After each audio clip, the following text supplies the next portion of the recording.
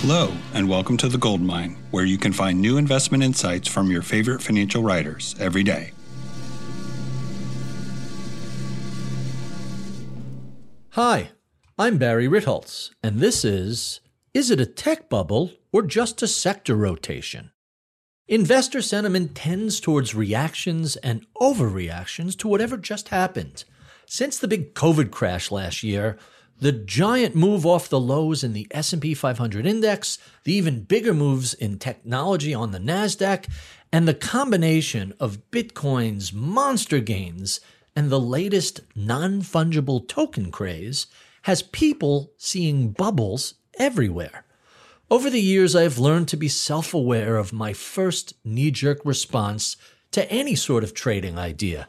If your first reaction to something is, hard pass, ask yourself how much of the crowd has had the exact same reaction. You have to apply second-level thinking, according to Oaktree Capital's Howard Marks. This applies to turnaround stocks as the collective emotions carry prices too low. I wonder if it also applies to novel products or new asset classes. The fear of the new and unknown can be very powerful. Regardless, a lot of the present sentiment is courtesy of the move off the lows to new market highs. The current run-up has people swearing these gains over the past 12 months are a sure sign of the bubble. Jim Reed of Deutsche Bank does a survey of his clients, and he recently reported 90% of respondents believe that U.S. technology stocks and Bitcoin were both in a bubble. I'm less sure about that. Perhaps some context can help explain why the crowd seems to see bubbles everywhere it looks. The one-year anniversary of those market lows in March 2020 just took place. From the lows to the recent peak, the S&P 500 gained a 74.8% run-up over 12 months. That could be the biggest one-year performance we've ever seen. But what's the significance of 12 months? What does the fact that it takes that long for the Earth to do one orbit around the sun have anything to do with stock prices or whether or not we're in a bubble? That 12-month period lacks context because it cherry picks a measurement off the exact lows. How about if instead of 12 months and up 75%, we consider the preceding, 13 months? It turns out that over that period, the S&P 500 is up only 17%. What a difference a month makes. A little bit of context is the difference between 75%, an incredible and unsustainable gain, and 17%, a kind of ordinary, run-of-the-mill 13-month gain. Why is 75% so misleading? Well, the market had a fall 34%, and once an asset falls that much, it takes a 52% recovery just to get to break even.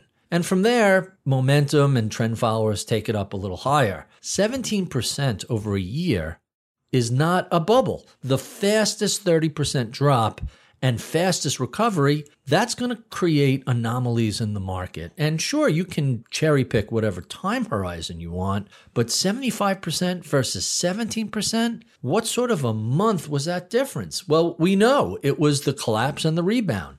It's also worth noting that not all sectors in the market move in lockstep.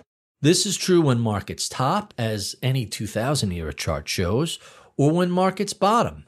As Deutsche Bank's Jim Reed points out, quote, the spectacular tech bubble burst in March 2000 and by year-end had lost more than half of its peak value. The S&P 500 only fell around 10% in that same year. 6 of the 10 sectors in the S&P were higher in the year 2000, including utilities, which were up almost 52%, healthcare up over 35%, and financials up over 23%. When we look at the frothy market peak at the end of March 2000, only 2 non-tech sectors were up for the year. So before the bubble peaked, there had been a move away from the old economy into tech. When the tech bubble burst, there was a huge rotation back into the old economy, even if the overall index traded lower, unquote. The key observation here is that behavior among different sectors changes at tops, bottoms, and middles. This is true for markets, and it's true for economic cycles as well. For those who see bubbles everywhere, I suggest you strongly consider the possibility of a normal rotation. As the COVID-19 induced recession comes to an end and the recovery post-pandemic ramps up, we should expect to see rotation out of some sectors like tech and work-at-home stocks and pharma, and into other sectors like energy and financial and travel. This makes sense when you consider how concentrated the gains were during the lockdown. The rotation away from lockdown stocks and towards economic reopening is perfectly rational. Context matters. For more from me, check out The Big Picture at ritholtz.com. This podcast is for informational purposes only and is brought to you by Ritholtz Wealth Management. Clients of Ritholtz Wealth Management may maintain positions in the securities mentioned on this podcast. If you're new to investing, check out liftoffinvest.com to get started with us today. Solid.